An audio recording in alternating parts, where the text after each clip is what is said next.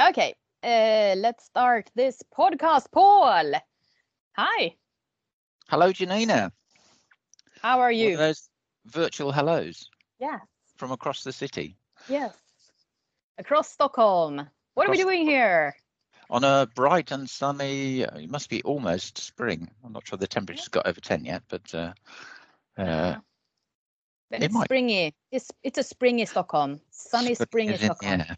Yeah, and we've now been in this pandemic for a year. Yeah. As I was telling you earlier, I've been not been in my office at all for 12 months. Yeah.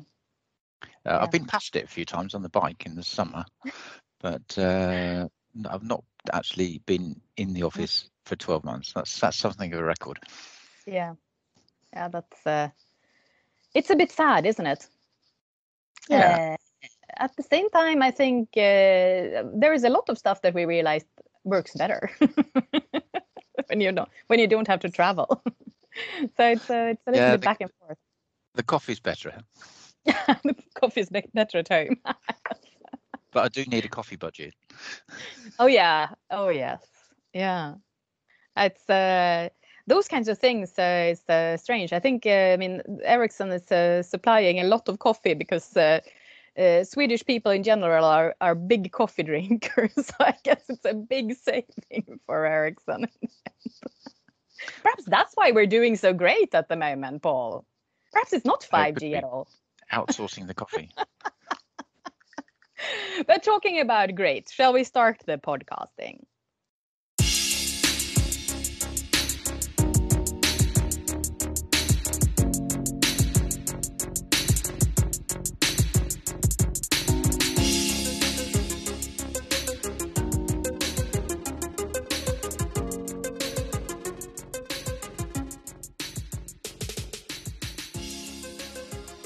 And talk about 5G. Yeah. So we welcome to the voice of 5G.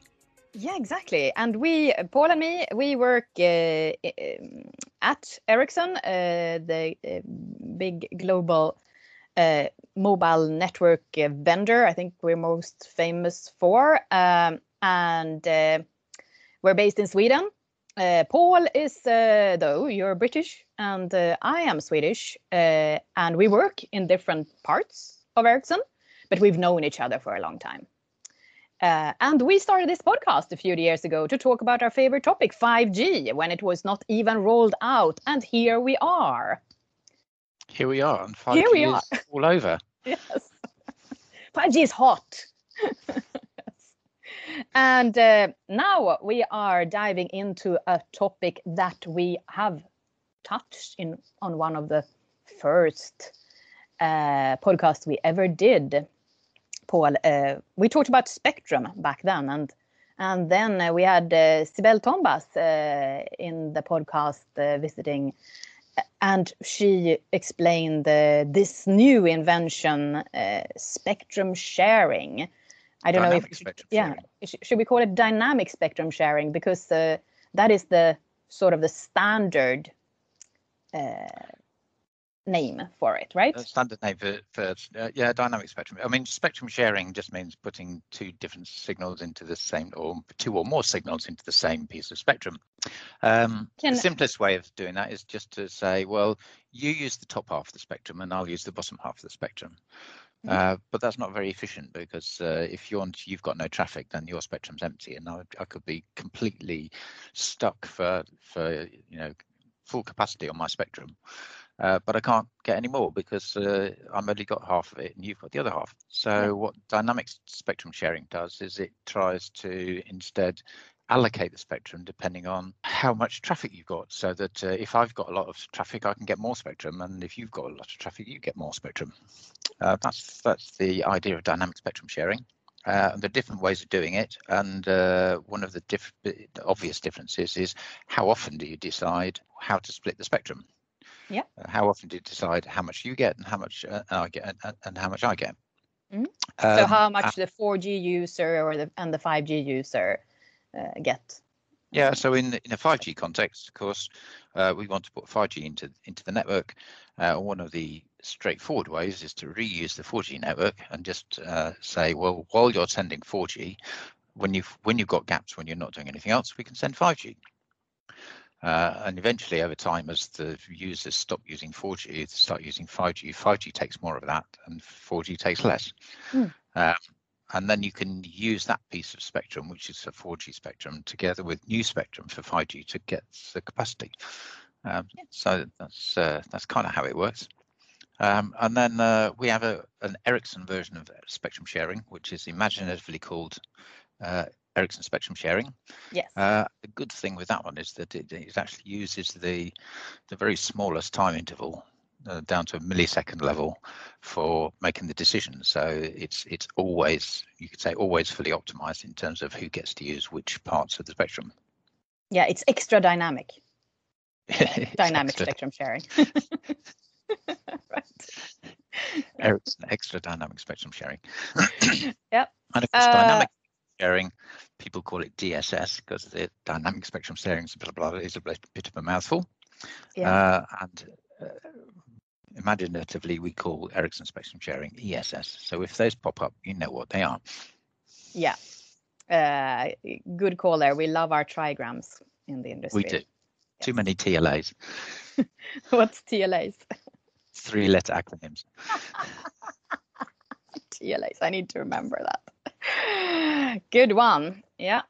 So yes. So this episode we have again Sibel Tombas coming back to us and talking about what's happening in the last year when it comes to spectrum sharing. And she's also brought a colleague, Hannes Ekström. Who's also been on a podcast with us before. Yeah, who's also been here. And so it's a big reunion party today. It is. It is. So they will together explain a little bit what's happened during the last year with this technology and how it's used out there. But first, Paul, shall we have a little bit of a recap? There was a big happening when it comes to analyst relations, which is the area you are working with just a few weeks ago. And you actually did a special episode podcast on that one. I did, yeah. Gartner is certainly one of the leading analyst companies working with technology, at least. And they issue these what they call magic quadrant reports, which is a report that compares different vendors in a segment and looks at which ones are very good at which ones are the visionary ones and which ones are the ones who are good at delivering stuff and which ones do both. And they released these magic quadrant report for a number of different areas all around the year, right? Yeah, I mean, if you look at the list of the areas that they cover, it goes runs to the list runs to several pages of reports on different sectors and different technologies. So, IT services, for instance, or small cells, and just in the areas that we work with, but they're also in another, in manufacturing systems and all sorts of interesting and diverse topics. But this was the first time they've done one for 5G. We've always scored very well for 4G. So, of course, we were very pleased to get a good ranking for 5G as well.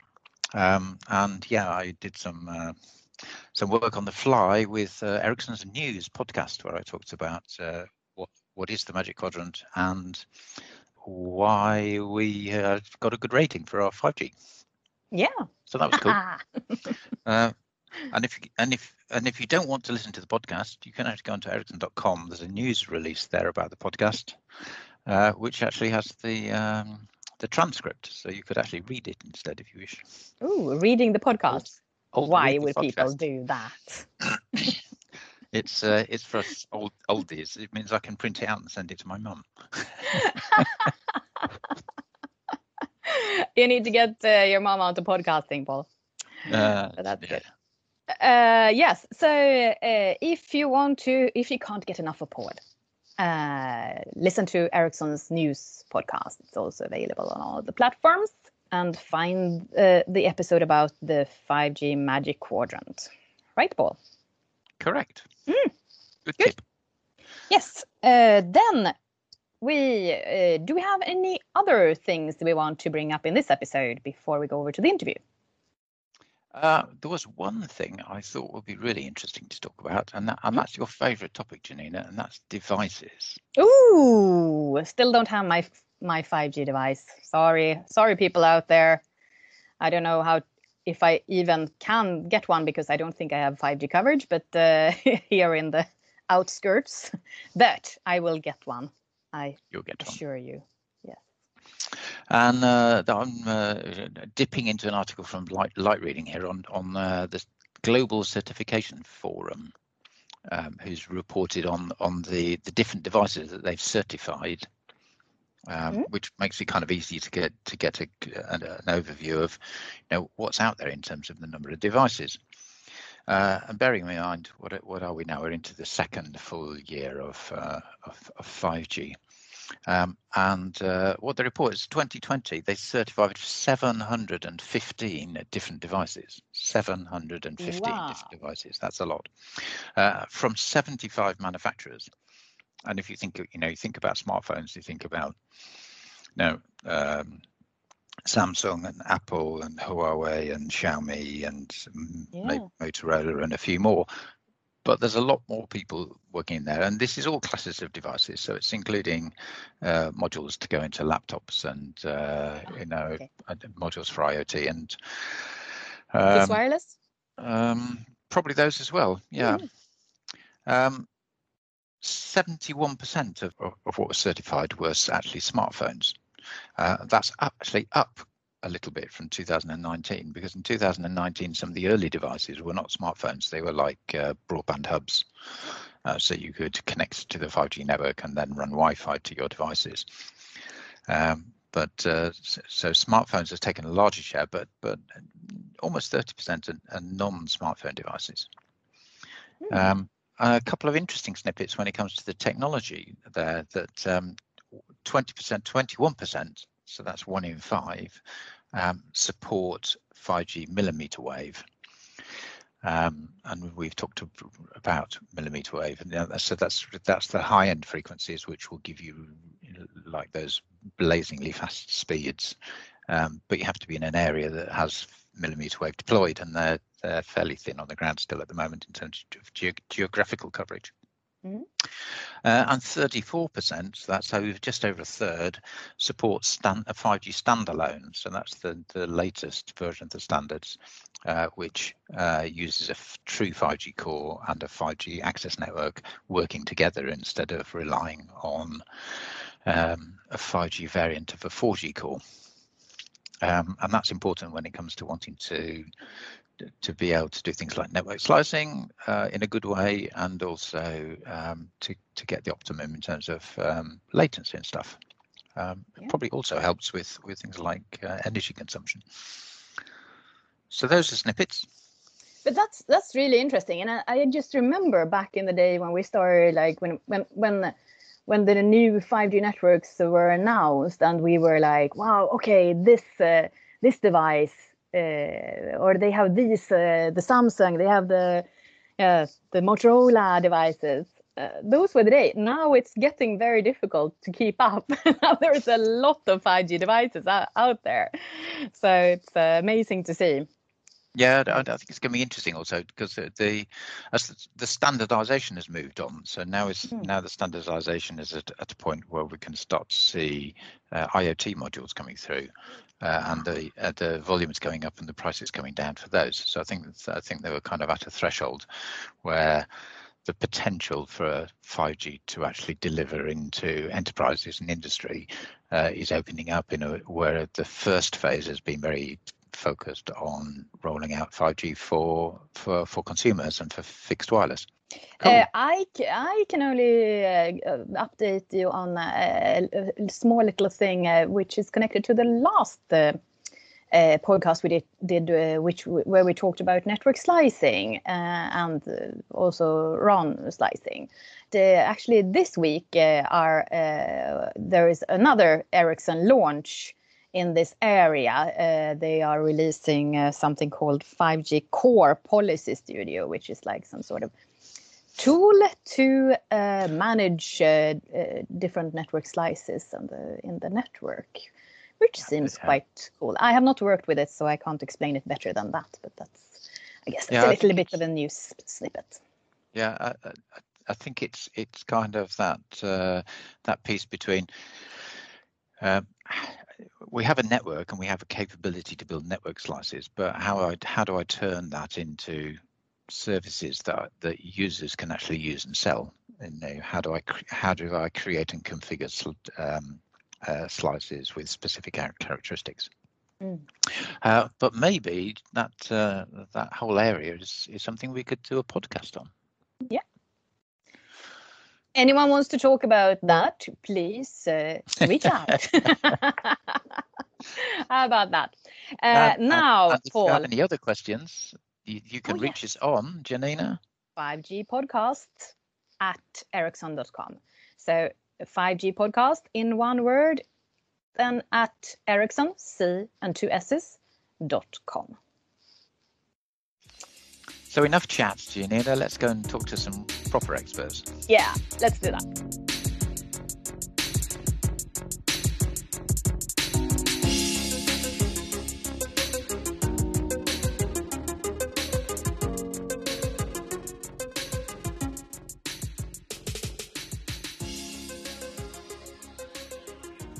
So, Paul, one of our first ever episode we did on this podcast was some sort of attempt to explain spectrum for the audience. Do you remember back then? When was it? 2018? Was it?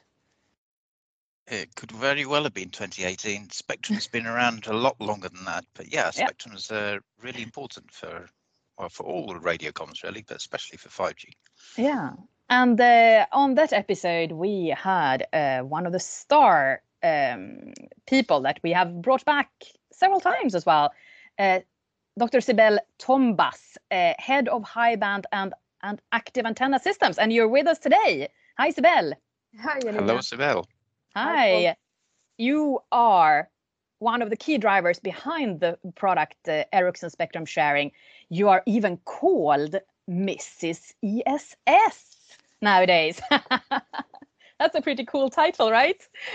So you have had a big impact on this area, spectrum sharing, and the generic term called dynamic spectrum sharing is in the 3GPP standards. And we also have another guest on this podcast, Hannes Ekström, head of product line 5G radio access networks at Ericsson. Hi, Hannes.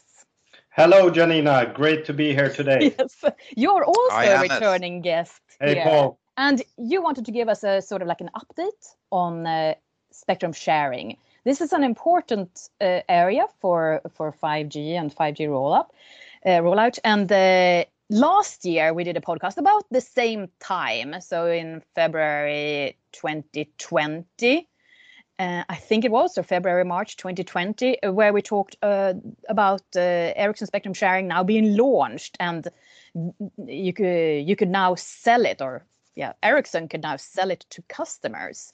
So now it has been out there, and we have followed the route of Ericsson Spectrum Sharing for the last year, and a lot of press releases coming out mentioning that this and this company will be using Ericsson Spectrum Sharing. But can we go back a little bit, Hannes, if you start off, what would you say that Ericsson Spectrum Sharing is? Yeah, and just to pick up on what you said before we go into that, I mean, it's been a tremendous year for 5G in general, I think. I mean, we're scaling 5G across the world right now. But in particular, it's more or less the 1-year anniversary of Ericsson Spectrum Sharing being commercially available. And that has been quite a journey as well, a very exciting journey. And in a nutshell, what is Ericsson Spectrum Sharing? I mean, we all know that spectrum is the most scarce and valuable resources that we have in mobile communications. When we then shift technologies from one to the other, it does create an issue, right? Because we want to use the spectrum in the best possible way, but we need to balance the spectrum between the newer technology and the older technology in these cases. So through the years, I've talked to many CTOs across the world who are saying that the most painful thing that they are doing and the decisions that they need to make is actually on refarming spectrum, where you statically take one block of spectrum, allocate it to one technology, and allocate it statically to another technology. And that is painful because typically you're taking spectrum from the incumbent technology, where you have all the revenue, all the traffic, and you're taking away that valuable spectrum to serve the new technology, and that can give KPI degradations and so on, right? But that's been the case, like for when previous generations have been rolled out, right? You had to choose. You had to choose. It was yes or no, and that was the case in 2G to 3G, 3G to 4G. But now then, what we have come up with is this innovation of dynamically sharing a spectrum band between different technologies. And in our first implementation, then we have addressed 4G and 5G spectrum sharing. And what we're able to do then is to share on a 1 millisecond basis. So every millisecond we can decide how much of this very valuable spectrum we want to give to LTE and how much we want to give to NR 5G. And that is done now fully reusing the investments that have been done, both hardware and other infrastructure like cabling and so on.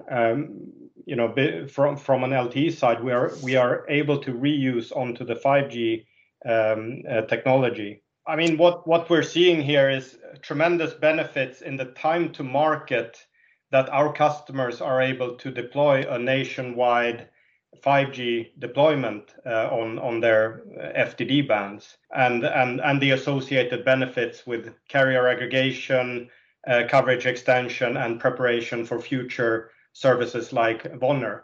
So tremendous benefits and a tremendous scaling of this technology as well.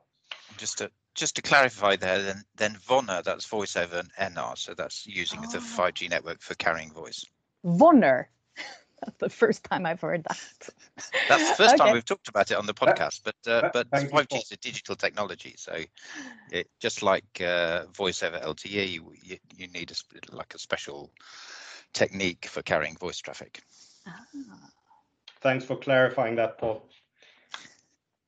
Yeah, so we've heard this, we've seen it in press releases, but what has actually happened, or what is happening out there? Are people out there using spectrum sharing now? Yes, definitely they are, Janina. I mean, we are, as Hannes said, we are extremely happy and proud what has happened in the last 1 year. Last time we have talked, it was when our software was generally available.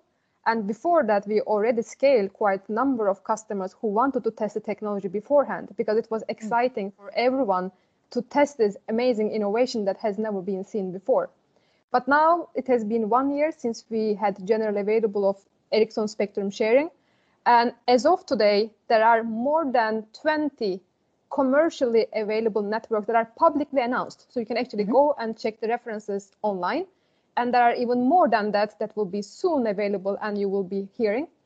And when we look at even a bigger scale, there are more than 100 customers today are using the Ericsson spectrum sharing software. So it basically shows the scale of the interest that we see globally in this amazing technology. And when we look at the numbers in terms of radios, as you know, we have more than 5 million 5G ready ERS radios out there. And this is our target. We want all of these amazing radios to be powered with ESS. And as of today, we are actually in the hundreds of thousands. So we are actually in a very, very good track to make that happen. Yeah, I just want to quickly, I think we have a tendency at Ericsson to do trigrams. So ERS, Ericsson radio system, that's the basis of all Ericsson mobile networks nowadays, or at least the newer ones. And of course, ESS, that's the short form of Ericsson spectrum sharing, right? Thank you, Yuna. Yes, correct. We're fighting with buzzwords. notes here, as always. Yeah. Yes. So, do we have any? I mean, we've seen it. It seemed to be popular out there. How is it performing? Is it working? Sorry, stupid question perhaps, but do you have anything about how is it doing?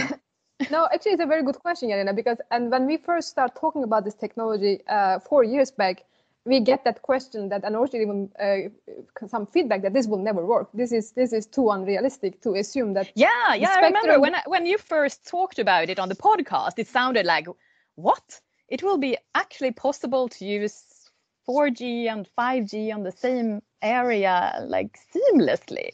It sounded really like a dream. It's correct. It's like two people talking but talking in the spaces between each other's words. Exactly, and as Hannes said, I mean, this has never done before, so it was completely outside of the thinking that can even be achieved, that you do it in a such granular manner in both time and frequency domain without creating any problem to any of the legacy. But I can give you the reply, Janina. It works, and it works perfectly. And I can even quote one of our customers, and if you don't trust me, and I can say the quote from Verizon CTO, Kyle Melody. And he said that he's thrilled with the DSS performance, and they have live with this solution since last year.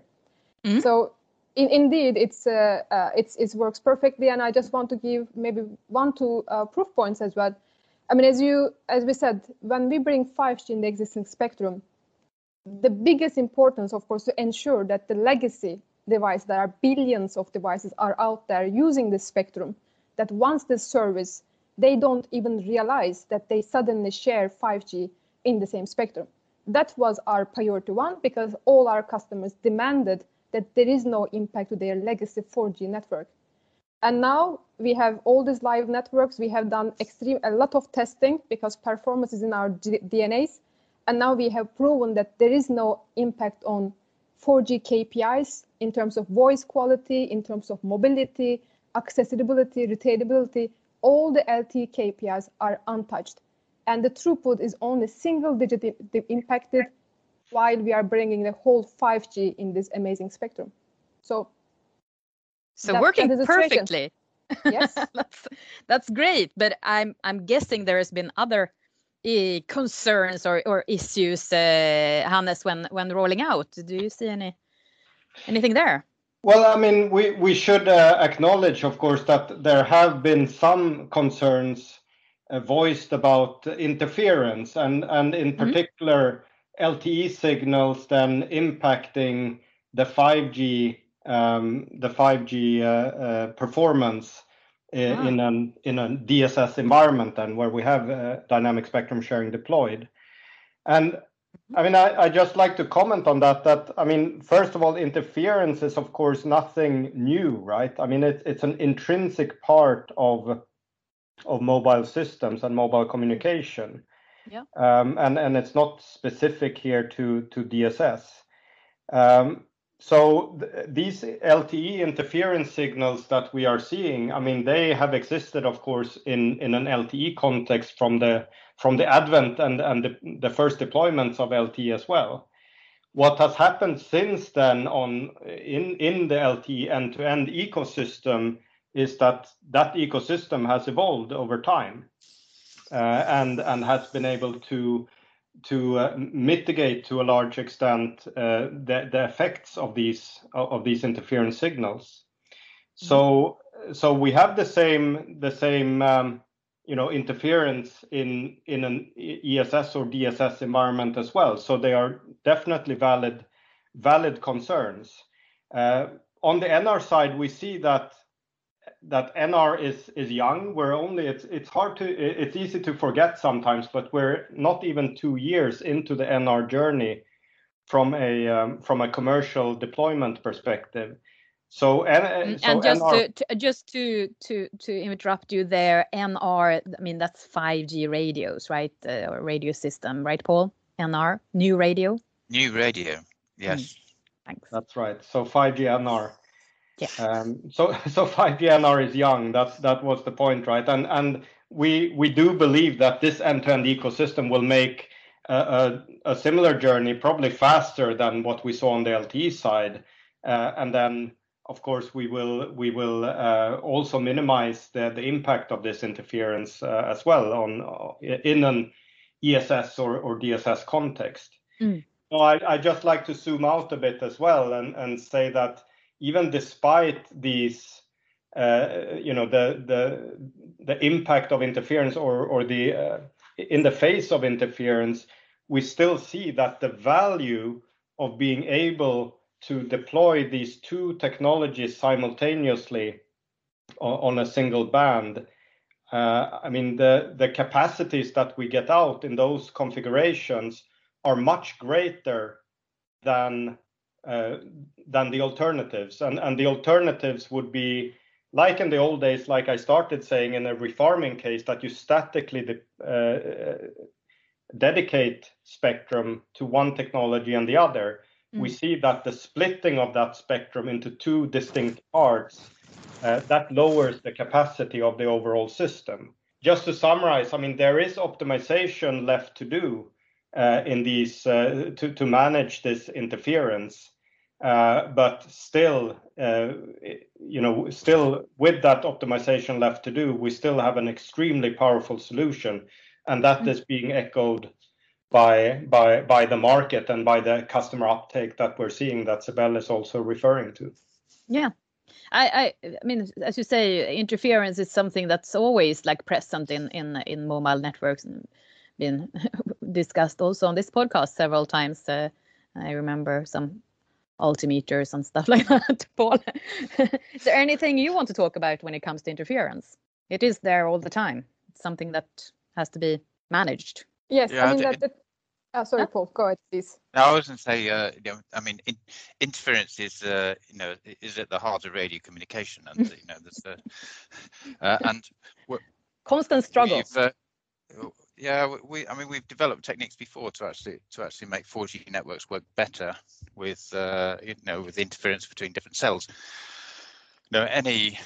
Any cell that's operating has a number of different nodes around it, so there's lots of opportunity for interference from different sources, and it's not really a surprise that 5G, just like 4G, can be sensitive to that type of effect. Yeah, Sibel, you wanted to add something, perhaps? No, I think Paul summarized perfectly. I was just going to say the same. That I mean, interference is nothing new. Just to kind of explain the audience that, as Paul also mentioned in the beginning, maybe everyone might wonder if the interference is due to the fact that now we are sharing the spectrum, and that's not the case. We are not talking about 4G interfering 5G in the same cell, because now suddenly we are using all these PRBs or small entities of spectrum between them. With our innovative solution, I mentioned it before, we solve that puzzle. We ensure full orthogonality between 4G and 5G while sharing the spectrum, so they don't even realize, as I mentioned, in the same cell. What we are talking about here is between cells, and that is nothing new. This is a novel phenomenon in all technologies, and we will, again, in the same way as we had done, we will manage and bring an innovative solutions to improve the performance for the cell edge cases. Yeah, but a quick question there just to clarify. You talked about our solution being fully orthogonal between 4G and 5G, and therefore not being susceptible to interference between the 4G and the 5G. There you're talking about Ericsson spectrum sharing, dynamic spectrum sharing. There's actually a number of different ways that you can solve that problem. Is that immunity from interference? Is that inherent in the spectrum sharing? Or is it just something about the way that we've implemented that gives us an advantage there? Very good question. So, I mean, we also mentioned in the first podcast that, I mean, in 3GPP, they bring these tools, what we say, like as in the market, you bring all the vegetables and you need to make the recipe to have a good meal. But there are some of the pieces we're missing. What we have done is first utilize what is there so that we can communicate with the devices in the standardized way. But then how you actually use that tools and bring this innovative, nice things in the middle, that was completely in innovative part of Ericsson spectrum sharing. And that, I think, it was the key for us to bring and sustain the LTE indicators, as I mentioned, for all the performance related to accessibility, retainability, and all the performance, and ensure that there is no interference between technologies. And that has been completely managed from day one. So we have a gourmet solution. Yes, of course we have. Of course we have, Paul. But is there anything else that's popped up during the year that you've been surprised, or any feedback from customers or anything like that you want to bring up? Sibel or Hannes, is there anything else? Concerns? Problems? I think always for us working with close to our customers, the best parts of our job is, of course, when we get these very strong testimonials from customers that we are actually enabling new deployments, new business, and new scenarios for 5G for them, right? So, and I mean, Sibel mentioned 20 customers. If I just highlight a few of them, I think, I mean, Christopher Eichelmann, the CTO of Swisscom, has also publicly said that, I mean, now I quote, right, the ESS is key for a fast adoption of 5G. It's a win-win approach for customers and operators. Customers benefit from 5G in no time, and operators use their precious spectrum in the most efficient manner. And I think that more or less sums up what we have been talking about, right?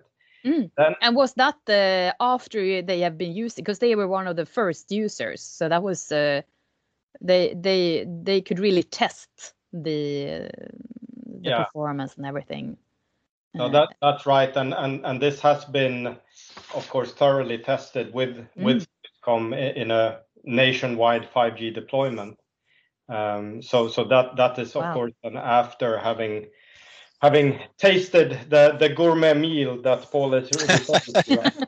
Yeah, I think that's a pretty good review from a customer, a live 5G. Then I see also, I mean, in May 2020, Smartphone in Hong Kong also launched 5G with ESS, and Stephen Chow, CTO of Smartphone, was also going out publicly and saying that from day one they could have 70% coverage in Hong Kong of 5G population coverage, and in 12 months time after that they will cover everything, so 100% of the territory as well. So 5G coverage, yeah. And the exciting thing here with for us, working with the product on a day-to-day basis is really how we see that this is providing our customers with a competitive advantage to their competitors. So the ability to, in an affordable way, drive these types of nationwide deployments of 5G low band, with 5G low band being so central to coverage, to voice over NR in the future, to carrier aggregation benefits. That is a true edge that we are providing here. Yeah. When it comes to... Sorry, Janina. You talked about coverage there, of course, and one of the things that having coverage in the low band does is it also helps you with carrier aggregation to get coverage in the capacity bands. So it's not just a case of low capacity, broad coverage. You can actually build good coverage with good capacity. Yeah, that's right. It has knock-on effects on the overall capacity of the system, and in particular with carrier aggregation, the very powerful mid-band spectrum on, for example, 3.5 gigahertz that is prevalent in many parts of the world. So it's a case where 1 + 1 becomes more than 2, definitely. Yeah.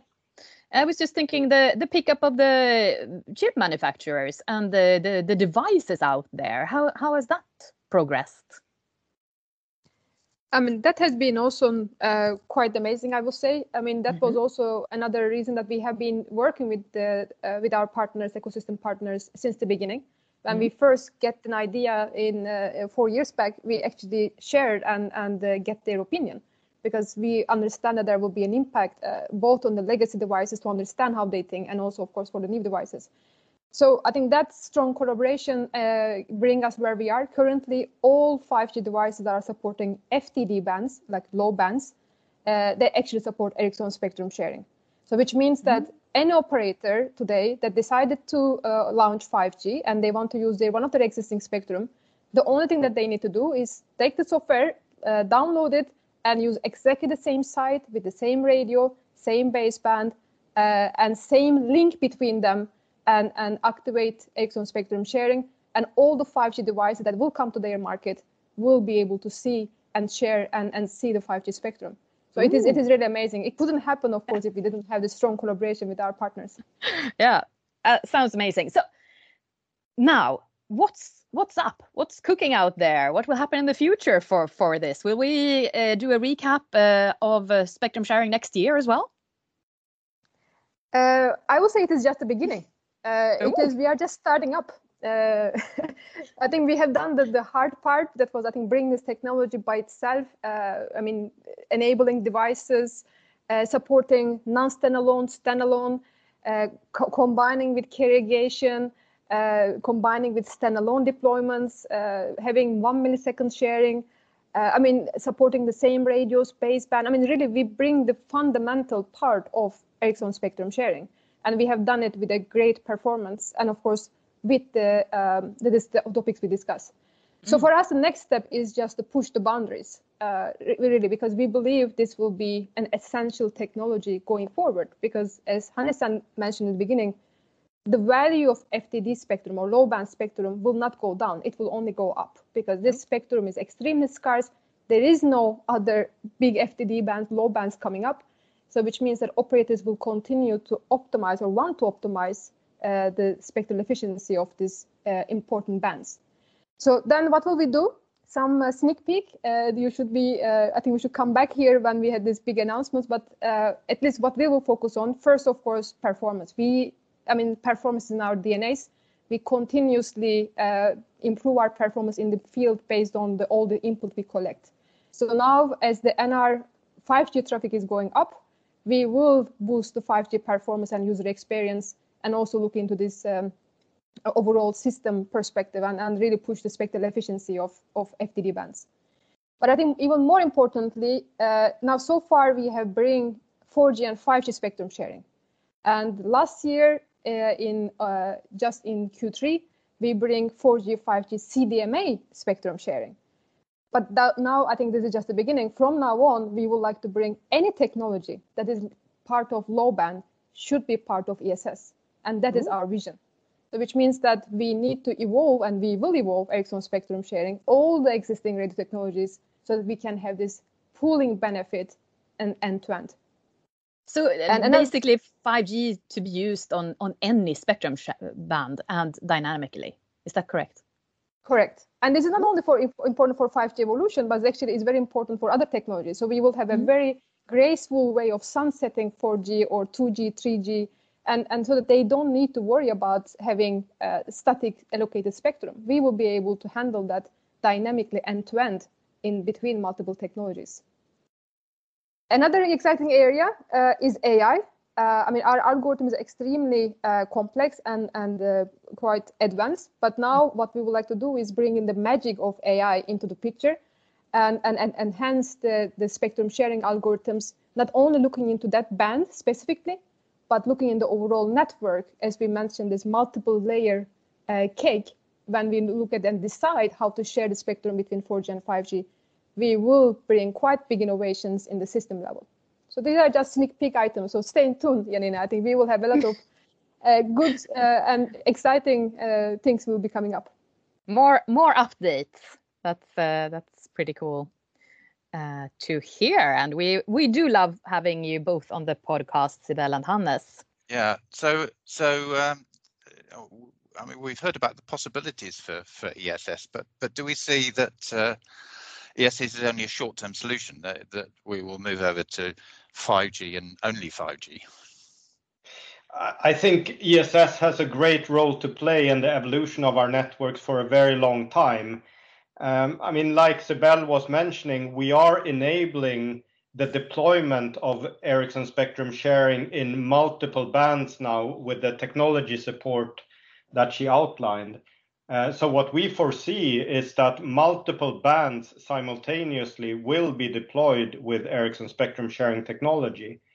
And the driver for that is, of course, that you want to get the best of both worlds. You want to provide a fantastic standalone experience on 5G.